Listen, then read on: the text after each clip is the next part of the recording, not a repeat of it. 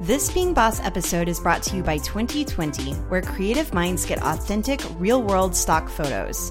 If you're looking to positively inspire your audience on social media or on your blog, you'll want to use engaging, fresh photos that are unique. 2020 has crowdsourced millions of exclusive photos from a community of over 350,000 photographers, all available under a simple, royalty-free license. Today, they're offering listeners of Being Boss a 5-photo free trial. To start yours right now, go to 2020.com/beingboss. That's the word 20, then 20.com/beingboss to get 5 free photos. Let's talk about the What's in Your Orbit exercise from the Being Boss book. So bosses, if you didn't listen to a couple minisodes back, the value episode, minisode, where we talk about values, hit pause, listen to that one first, because this one is going to build on it. So in the Being Boss book on page 70 and 71, we have an exercise called What's in Your Orbit that's all about surrounding yourself with the things that are going to help you be more boss. So how does it work? Yeah, so I'm a pretty strong believer in the law of attraction, and I don't entirely know how it works, whether it's on a karmic level or making practical choices and seeing how your thoughts manifest in the world. But I do think that there is a certain amount of accountability and responsibility that comes to choosing what you value and surrounding yourself with things that express or reflect those values. So I think what I want to do is just read this little tidbit from the actual exercise. Would that be okay? Go for it. Okay, so here's what we say in the book. I feel like I'm recording the audiobook all over again.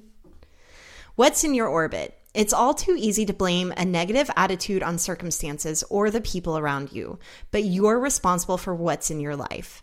Playing the victim is not boss.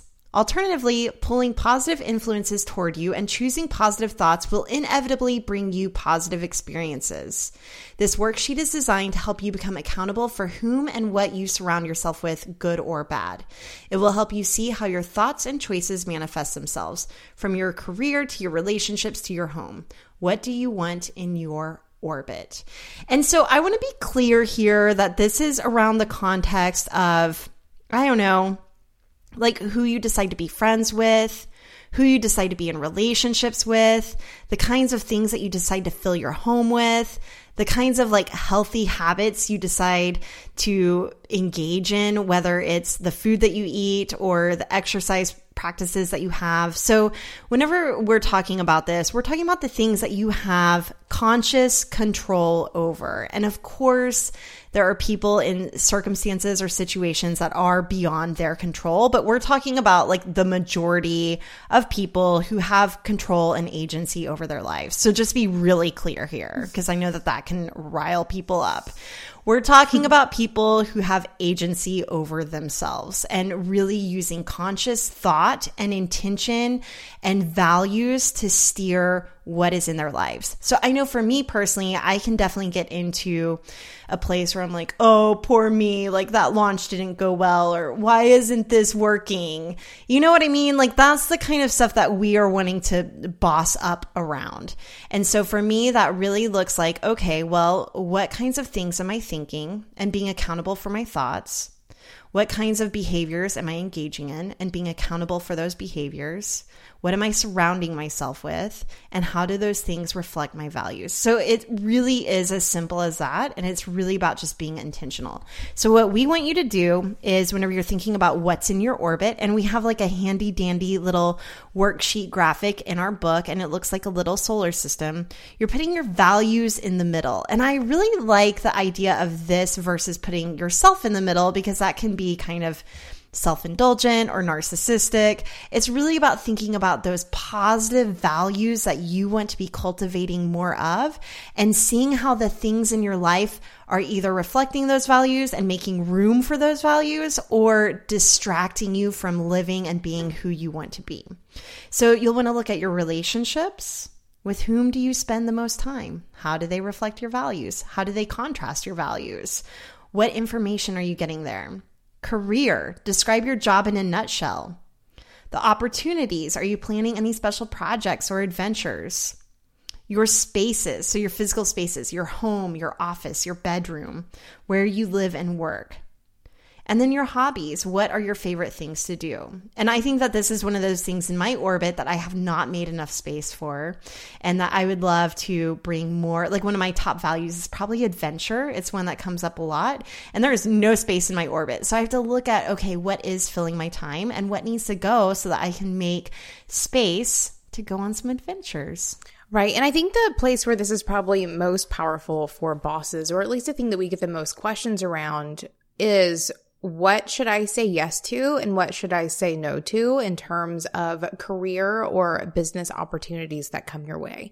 Because it can be really exciting to just say yes to all of the things that come along. And though we do talk about, especially in the first year or so of business, saying yes to as much as possible to figure out what it is that you want to be doing and what it is that you don't want to be doing, as you grow as a boss and in your creative business, it becomes more and more important to discern between what needs to be in your orbit and what does not need to find its way there at all. So keeping in mind those values whenever it comes time to make decisions around the kinds of opportunities that you're being presented, it will help you very easily say yes or no to anything that comes along. So I think that's probably one of my favorite places to use this exercise as a creative entrepreneur. But I also love the idea of using it for your space, because I especially think that as creatives, being the kinds of people who soak up everything around you and are supposed to turn all of that into the work that you're doing, making sure that your surroundings are filled with things that are inspiring and helpful to you is often a place that is overlooked, but is really important to the whole process. What I really love about this exercise is, like you said, Kathleen, it's not about putting yourself in the middle, but your values in the middle. And I think that really leaves room for those unknown things that you can say yes and no to. So you just said one of your values is adventure, and that you have nothing in your orbit related to adventure. But I disagree, because I think that, first off, starting up the podcast was very adventurous. It's not literally going on climbing Mount Everest adventure, but it's adventurous. And now it's to a point where, okay, the podcast itself isn't adventurous anymore because it's become the norm. But going on this book tour is giving you travel, giving you adventure. So it's kind of looking at, okay, what is the meaning of adventure to you, and how are choices adventurous if they're not literally trips or adventures? That's a good point. I did almost run out of gas in a sketchy area of Chicago on our most recent book tour stop, and it was quite the adventure. And I remember in the moment, this is another place where like values can be reflected and how you can really use them to reframe a situation. I remember thinking adventures aren't when things go right. That's called a vacation. Adventures are whenever things go a little off track and might get a little scary or a little turbulent, and it's weathering that through and just seeing it through. And so you're right, Caitlin, like definitely I'm looking for the like climbing Mount Everest adventure though. Like that's what I want space for. So I really am trying to be more intentional though about bringing that into my orbit by saying yes to certain opportunities that include travel, and like really thinking about, I only have so much time this year to travel. So what is it going to include, and will that feel adventurous, for example? So that's another aspect where it makes you more discerning in that decision-making process.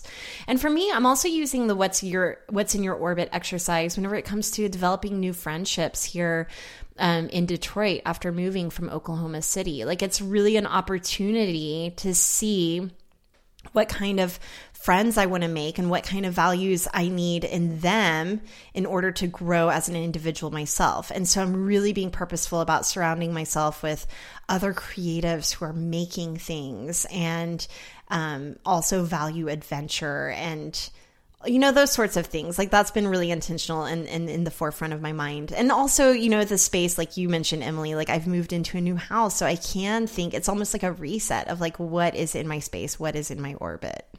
Right. And I also love this idea of like, if your orbit is not currently working for you, sometimes a hard reset can be a very important part of the process of really getting the kind of orbit that you need in order to nurture the things that you value most. So if anyone's looking for something crazy to do, try a hard reset.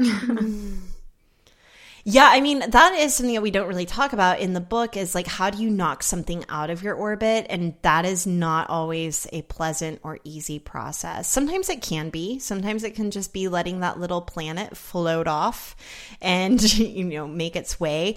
Or it could be a hard reset, like doing some Marie Kondo overhaul, like spring cleaning in your house, or a breakup. Like we've even seen some bosses get out of toxic relationships that weren't serving their creative or, who they are, who they want to be. So yeah, it's not going to be easy, but like break up with that person that's not doing good things for your soul. Get rid of those things in your house that aren't making you feel good or inspired. Or just move across the country and see what that does. I've heard Alaska's great for people who want to do that. Right. So if you want to find this worksheet, you can find it in the Being Boss book. It's on page 70 and 71. You can learn more about the Being Boss book and purchase one for yourself at beingboss.club/book. Or feel free to just take a look at your life in general and figure out what things you want to be there and what things you maybe don't. This minisode was brought to you by 2020. Check them out at 2020.com/beingboss. That's TWENTY 20 as in the number.com/beingboss. Did you like this minisode?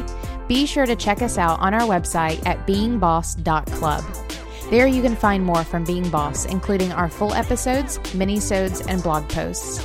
And while you're there, be sure to sign up for our mailing list so that you can get access to behind the scenes and exclusive content from Kathleen and myself to help you be more boss in your work and life. Do the work, be boss.